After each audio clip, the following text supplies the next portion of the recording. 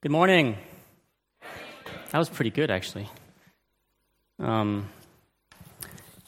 Great to be here together with everybody, and a privilege for me to be delivering God's word to you today.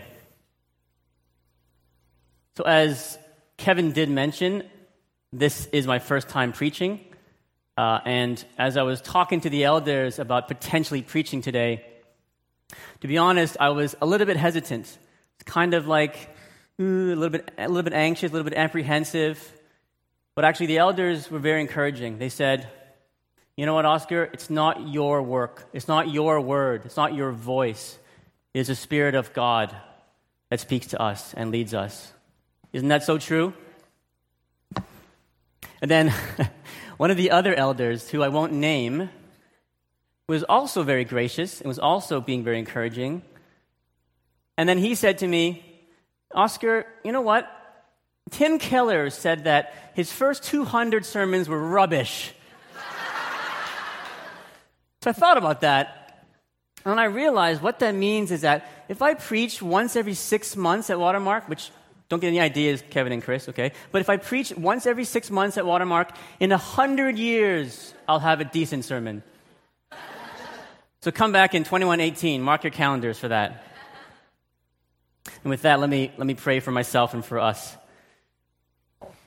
Father God, you know me. You know that with my own strength, using my own ability, I cannot deliver your word this morning. So Father, I beg you, I desperately need you to speak through me, Lord. I desperately need for your Spirit to inspire me. I pray that your word would be front and center of my mind, God, and that your voice would be heard today, God, and my voice would actually just fade into the background. I pray that our hearts, our minds will be open to hearing your word today, Lord. I pray that we'll see, Father, how much we need you and how beautiful and majestic our Lord Jesus Christ is. Amen. So, we've been doing a sermon series on the book of Ruth. And last Sunday, we studied Ruth chapter 1. And in chapter 1, we learned that Ruth was set in the time of the judges, where Israel had no king, and everyone did what was right in his own eyes.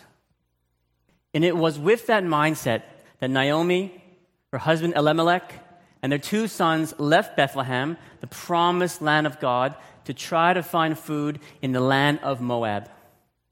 But Moab was an enemy of Israel. Its people were founded upon incest. Its women in days past had seduced the men of Israel and caused them to worship pagan gods. And in Moab, tragedy struck. Naomi's 2 sons married Moabite women, but 10 years later, her sons die. Naomi was left with her 2 daughters-in-law, Orpah and Ruth. And when Naomi hears that God brought food back to Bethlehem, she decides to return, but tells Orpah and Ruth to stay in Moab. She says to them, "In Moab, at least you'll have a chance of finding a future. At least you'll have a chance that someone would marry you. Someone will continue on your family line." Orpah says, "Great, I'll stay in Moab." But Ruth, she clings to Naomi. And in Ruth chapter 1, verse 16, we read that wonderful, timeless statement of commitment, faithfulness, and loyalty, as Ruth says to Naomi, "Don't urge me to leave you. Where you go, I will go. And where you stay, I will stay. Your people will be my people, and your God will be my God. Where you die, I will die, and there I will be buried." And so Naomi, along with her daughter-in-law Ruth, the most unlikely couple, journeyed to Bethlehem, the house of bread, in search of food. And they returned just at the right time, just as the barley harvest was beginning in early spring in Bethlehem. And that is where we find ourselves in Ruth chapter 2. Where Ruth 1 was chaotic and tragic, in chapter 2, the narrative begins to shift. Light begins to shine on a dark situation. Harvest time means food for the people. And of course, Boaz shows up. Oh, Boaz, the man every father wants his daughter to marry. I think about that stuff just a little bit now that I have a daughter of my own, Kiva. Is the book of Ruth a love story between Boaz and Ruth? Yes, it is. Sure it is. It's a wonderful love story of how Boaz showers unprecedented favor on Ruth. But if we think of Ruth as just a traditional love story, we will miss the deeper meaning. The book of Ruth tells a much bigger story. It's about how, in the midst of despair, in the midst of hopelessness, in the midst of tragedy, God wants to redeem us. In the midst of pain and brokenness, He wants to draw us close to Himself. He wants to shower us with His loving kindness. It's a story of the whole Bible, isn't it? And for today's passage in Ruth chapter 2, what I hope we'll see is that God is constantly working behind the scenes, showering kindness upon Ruth. And this man Boaz, this guardian or kinsman redeemer, he's there to show us a glimpse or a shadow of the ultimate Redeemer to come, our Lord Jesus Christ. Let's dive into it. Let's go to Ruth chapter 2, verse 2 and part of verse 3. And Ruth the Moabitess said to Naomi, "Let me go into the fields and pick up the leftover grain behind anyone in whose eyes I find favor." Naomi said to her, "Go ahead, my daughter." So she went out and began to glean in the fields behind the harvesters. So we start chapter 2 with Naomi returning to Bethlehem and Ruth by her side. And one day, Ruth decides to glean in the fields behind the harvesters. Now, God gave Israel the law of gleaning as a way of providing for those in society that were financially broken, specifically orphans, widows, and foreigners. And it meant that landowners, instead of maximizing profits by picking every last bit of grain, would leave some for the poor to pick up or to glean. And this was intended to reflect God's mercy on people that did not have the economic means to support themselves. But for Ruth, gleaning in the fields was dangerous. And that is why in verse 8, Boaz tells Ruth to stay in my fields. And he also says to her in verse 9, "I have told the men not to touch you." He said this because at that time in Israel's history, at the time of the judges, lawlessness abounded. And so though there was a law to allow for gleaning, women who gleaned in the fields were oftentimes abused, physically, emotionally. But in spite of these obvious risks, Ruth had the courage to step out into the barley fields to glean. Why? Well, first, she was hungry. She had a real need. She was a normal person who had a normal, everyday need. And second, Ruth had made a promise to be faithful to Naomi, and her gleaning and gathering barley for food was a way for her to show love and kindness to Naomi. She was looking after her. She was keeping her promise. But the amazing thing here is that Ruth wasn't doing this alone. God was right there.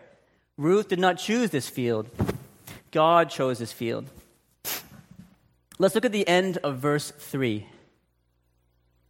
It says, "As it turned out, she found herself working in the field belonging to Boaz, who was from the clan of Elimelech."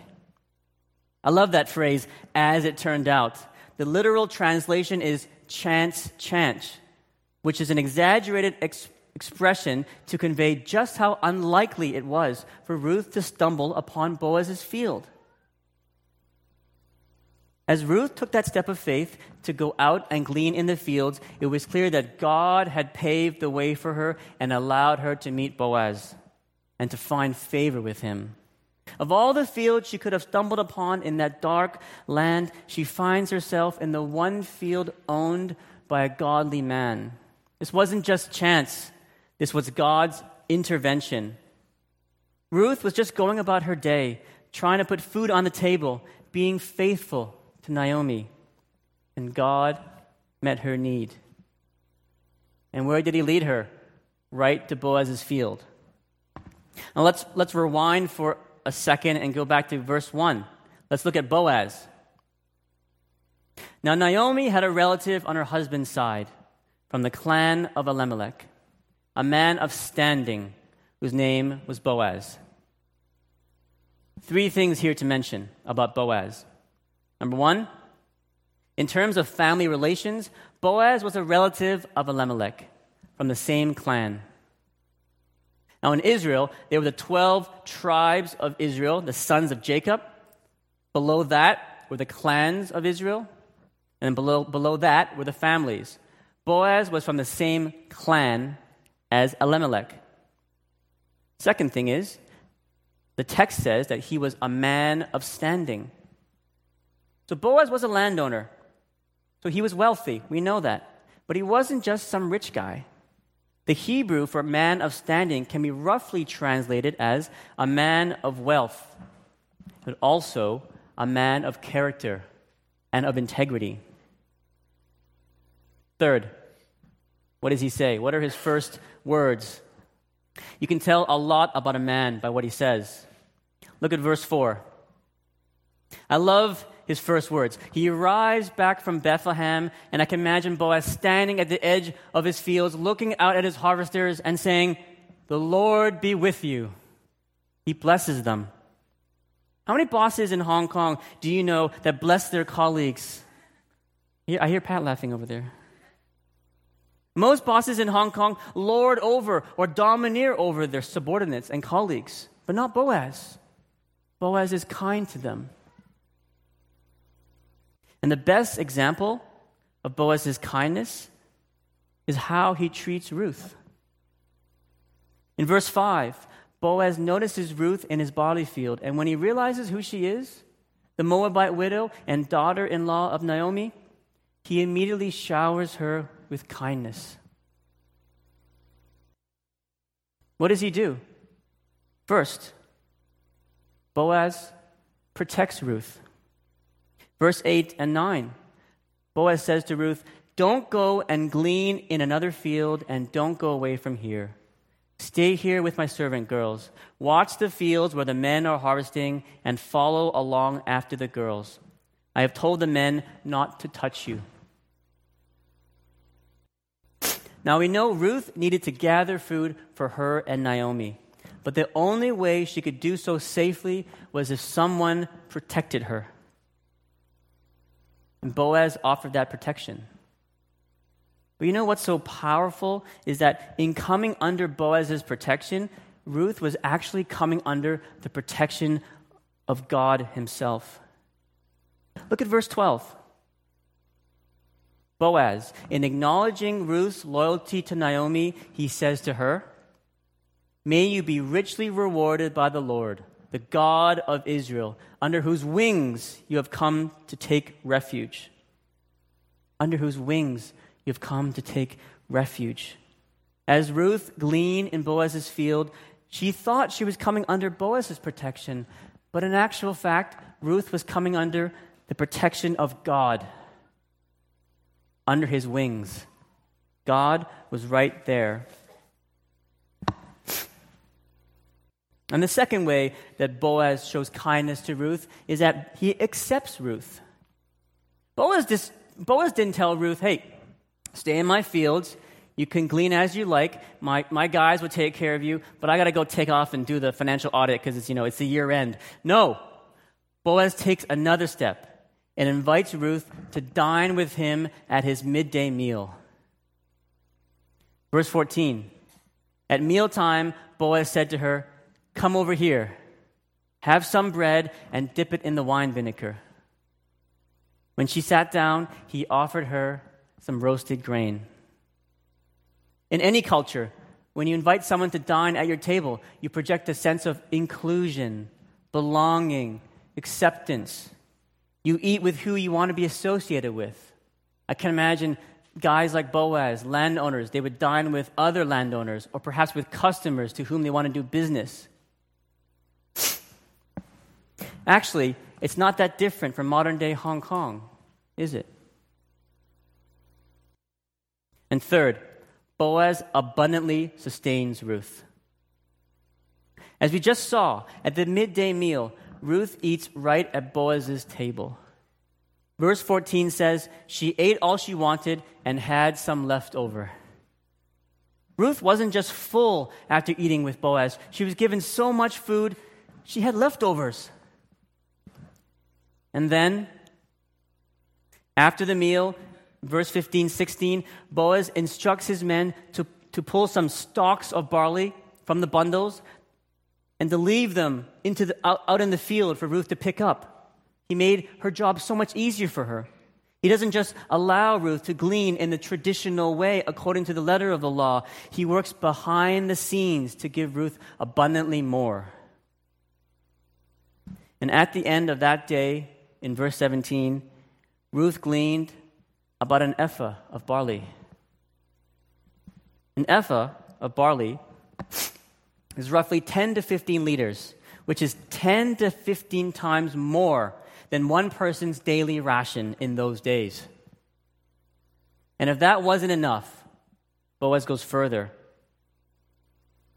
Because of his protection and favor upon Ruth, Ruth was able to safely glean through both the barley and the wheat harvest, which was about 7 weeks. And therefore, at the end of 7 weeks, she would have gleaned about 8 months' worth of food. What favor! What blessing!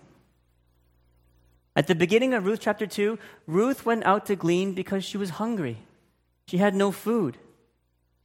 But by the end of the 2 months of gleaning, she had more than she needed because Boaz had abundantly sustained her. Look at Ruth's response. She says to Boaz in verse 10, "Why have I found such favor in your eyes that you notice me, a foreigner?"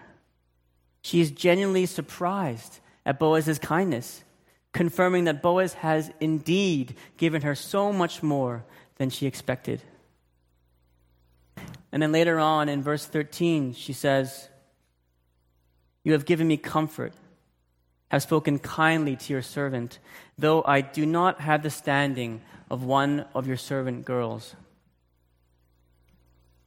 Ruth comes to Boaz with such humility and no sense of entitlement. She never thinks she deserves favor. She never thinks she can earn favor. She recognized who she was, foreign widow, someone unworthy of even being called a servant girl, someone broken, someone in need of grace. And in verse 18, Ruth returns to Naomi. You can imagine Naomi sitting there waiting for Ruth to return, unsure if Ruth would be successful that day in gleaning, unsure if God would provide, bitter, resentful against God for the predicament that she's in. But all of a sudden, Ruth returns home with this massive, huge bounty of barley. And she tells Naomi she has gleaned in Boaz's field. Naomi can't believe it. She tells Ruth, "This man is our close relative. He is our kinsman redeemer. There is hope, after all." Now, we'll be unpacking this very important concept of a kinsman redeemer or guardian redeemer in detail in the next 2 weeks. So you'll have to wait for that. But just to give you a quick preview, the concept of a kinsman redeemer was based upon the Jewish law. Under the law, male clan members had certain responsibilities towards their relatives. They had the responsibility to help out a fellow clan member who faced certain adverse circumstances, two in particular. One, if a relative fell into extreme poverty such that he was forced to sell himself or his land to repay a debt, a kinsman redeemer, a relative, was expected to buy back the family member or buy back that land, whatever the case may be. And second, if a male relative died, the kinsman redeemer was expected to marry the widow to carry on the family name of the male relative. But as you can imagine, both of these things were costly.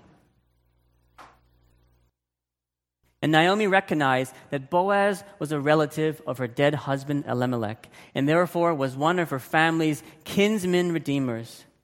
You can sense the excitement and anticipation from Naomi. Could it be? Could God be calling the kind and good man Boaz, our close relative, our kinsman redeemer, to redeem our land, to buy back our dignity, to carry on our family line, to save us? Maybe God is at work in our lives after all. Maybe Ruth happening to stumble upon Boaz's field wasn't random. Did you notice that in the entire chapter 2, there isn't even one instance of God intervening in an obvious supernatural way? God didn't speak audibly to Ruth or to Boaz like he did to Abraham. He didn't appear to them like he did to Moses in a burning bush. And yet, God was very much still at work. Of all the barley fields outside Bethlehem, God led Ruth to Boaz's field at the exact time Boaz showed up. Even though we don't audibly hear God's voice or we don't visibly see him in action, God's fingerprints are all over the narrative of Ruth. Proverbs 16:9 says, I love this passage, "A man's heart plans his ways, but the Lord directs his steps." I don't know about you this morning, but that verse is very comforting to me. And I feel like recently I've had to make so many big and small decisions about my family, my job, a lot of things going on in my life. Recently, we decided to move. We decided to send Kiwa to a certain school. So many things going on. My day job, it's just taken up so much of my mental capacity. And on top of that, my wife and I are expecting twin boys.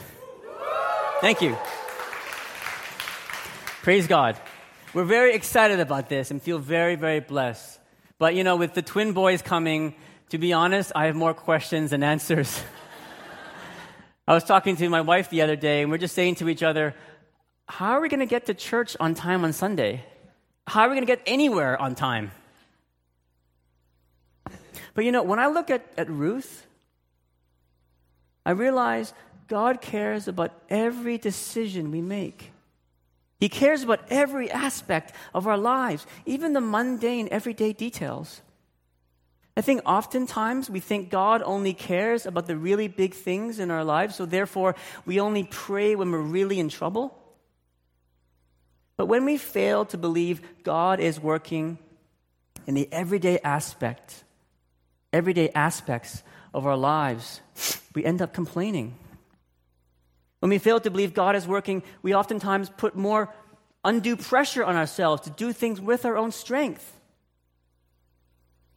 Or maybe some of us feel God is so far away, he's up in the clouds, and so therefore we lose hope and we drift away from him, from the church, from our community groups, from reading his word, from pursuing him. But if we look at Ruth, that morning she seemed to make a mundane decision to go glean for barley. But God honored that. And God was right there, directing her, guiding her, even in this small decision. And he led her right to Boaz, where God blessed Ruth through Boaz. When we believe that the sovereign God of the universe is in control, we don't worry about our decisions. We don't worry about the outcomes.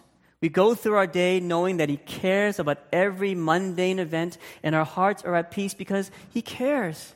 He cares about that conversation you're having tomorrow with your boss. He cares about where you're going to send your kids to school. He cares about the dinner you're going to have with your in-laws. I know life in Hong Kong is often a grind.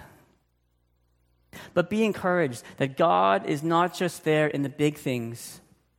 He is there in the 1,000 small moments of every single day, working in our lives.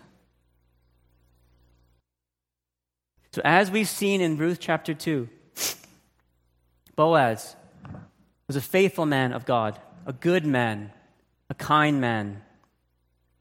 Remember, Boaz was merely a man. Boaz just gives us a glimpse of the Redeemer who was to come over 1,000 years later, who would redeem not just one family, but the world. Boaz was just a type and shadow of the greatest Redeemer, Jesus Christ, God Himself, who would redeem mankind from our greatest tragedy, our own hearts, our own brokenness, our own fractured nature. You see, in many ways, you and I were like Ruth. Ruth was not a Jew. She was a Gentile. When she first came to Israel, she was a foreigner, without rights, without hope. She was an outcast, looked down upon by society. The Apostle Paul, he writes in Ephesians 2 that we too are Gentiles by birth, and that before we knew Christ, we too were excluded from citizenship in Israel, foreigners to the covenants of promise, without hope and without God in the world. Like Ruth, without Christ, you and I, we too are broken. We too are in desperate need of a Savior. But unlike Ruth, we weren't just struggling with hunger. We weren't just victims of our relatives' misfortune. Before we knew Christ, you and I were enemies of God. Every time we said in our hearts, I want to do this my way, I want to be in charge, we are guilty of mocking Christ, of beating Him, of setting that crown of thorns upon His head. But we have hope. In that same passage from Ephesians, Paul goes on to say, but now in Christ Jesus, you who were once far away have been brought near through the blood of Christ. Without doing anything on our own accord, without justifying ourselves, we who were once far away have been brought near to God through the blood of Jesus Christ. Ruth's Redeemer was Boaz, but our Redeemer is one who is far greater. Our Redeemer is Christ Himself, who is seated at the right hand of God in heaven. Boaz protected Ruth and said to her, "Stay in my fields." And remember, in verse 12, he acknowledged that Ruth came to Bethlehem to seek refuge under the wings of the God of Israel. What did Christ say about this? In the Gospels, as Jesus lamented how His Jewish brothers rejected Him as their Messiah and Savior, Christ, He cries out in Matthew 23. He says, "How often I long to gather your children together as a hen gathers her chicks under her wings, but you were not willing." The theologian N.T. Wright said this. He said, "This image is of a barnyard fire. When the fire breaks out, the mother hen would gather her chicks under her wings to protect them. But when the fire had run its course, there will be found a dead hen, scorched and blackened. But the chicks will be alive and well under her wings." It's a picture of Christ. God in flesh who would protect us under his wings, taking the punishment of death for us, even when we had rejected him. Now Boaz, he accepted Ruth at his dining table. He welcomed her. He included her. But Christ says, my Father has prepared a banquet for you in heaven where we will dine together for eternity. Christ says, my Father's house has many rooms, and I am going there to prepare a place for you. Christ says, you are welcome. You belong. And he says, because of me, my Father sees you as my brother and my sister. You are my family. Now Boaz sustained Ruth with a huge bounty of barley. He fed her for weeks and months at a big cost to himself. Boaz could have sold that barley for money. But Christ sustains us with his very body. Christ says, I am the bread of life, and I give you my body on the cross. I've paid the ultimate price. Boaz was a good man. You could even say he was a great man. But Jesus Christ is a hero of this story. He embodies loving kindness. Jesus Christ is loving kindness. So as we close Ruth chapter 2, let's ask ourselves a question. How has God called us to share his loving kindness to those around us? As we've seen this morning, God displayed his kindness to Ruth through Boaz. Ruth, the Moabitess widow, Gentile, an outsider in Israel, she saw the kindness of God through this God-fearing man, Boaz. So, who are the Ruths around us? Who are the outsiders? And how will they experience the kindness of God? There are people around us every single day, even right here at church on Sunday, that the world would judge as outsiders. But let's ask ourselves, can Watermark Community Church be a place that welcomes all peoples, all nations, all demographics? Can our Sunday service, our CGs, be a place where every man and every woman is equally shown the kindness of God?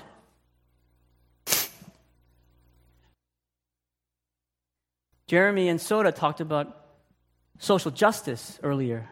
Out there in the city, there are so many people crying out for the kindness of God. There are so many pockets of society here in Hong Kong that struggle economically or socially. Think about the women that work in the red light districts, minorities that have few rights, the elderly, the widows, the orphans, single mothers. As Christ followers, God has called us to care for and to show kindness to these people. Otherwise, how are they going to receive kindness? You see, when we truly understand the kindness of Christ, when the truth of Christ's sacrifice, his pain, what he went through for us on the cross, when that is so deeply rooted in our hearts, then we can show kindness to the people around us. Just like Ruth showed kindness to Naomi, and Boaz showed kindness to Ruth. Ordinary people living faithful, extraordinary lives. God using faithful people to show his kindness to the world. So this week, as you go about your daily lives, at home with your families, at work, when you meet strangers on the street or in the MTR, can you allow God to display his kindness through you? Let's pray.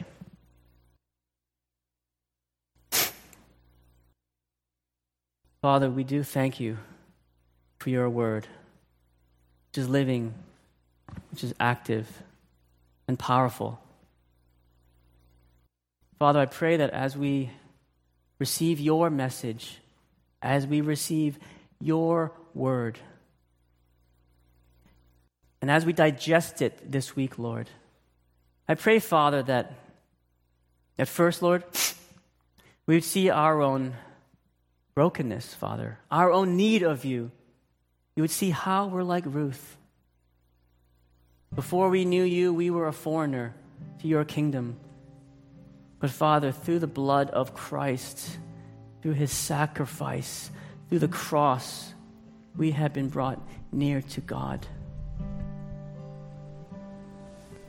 And I pray, Lord, that as we think about and meditate upon the kindness that we see in this passage that Boaz has shown to Ruth, I pray, Father, that we'll just see the kindness of God through that. Infinitely greater than the kindness that Boaz, that good man, showed to Ruth. And I pray, Lord, that we'll just see the beauty of Christ, that we'll be more in awe of him. And I pray, Father, that as we go out into Hong Kong during this week, wherever we are, Lord, Monday to Friday to Saturday, I pray, Father, that you would use us to show your kindness to those around us, Lord, in every situation, Father. And Lord, for some of us, that's difficult. That's a challenge. Sometimes, Lord, I admit, it's hard to be kind to those that are not kind to me. But then I look at Christ and I see that on the cross,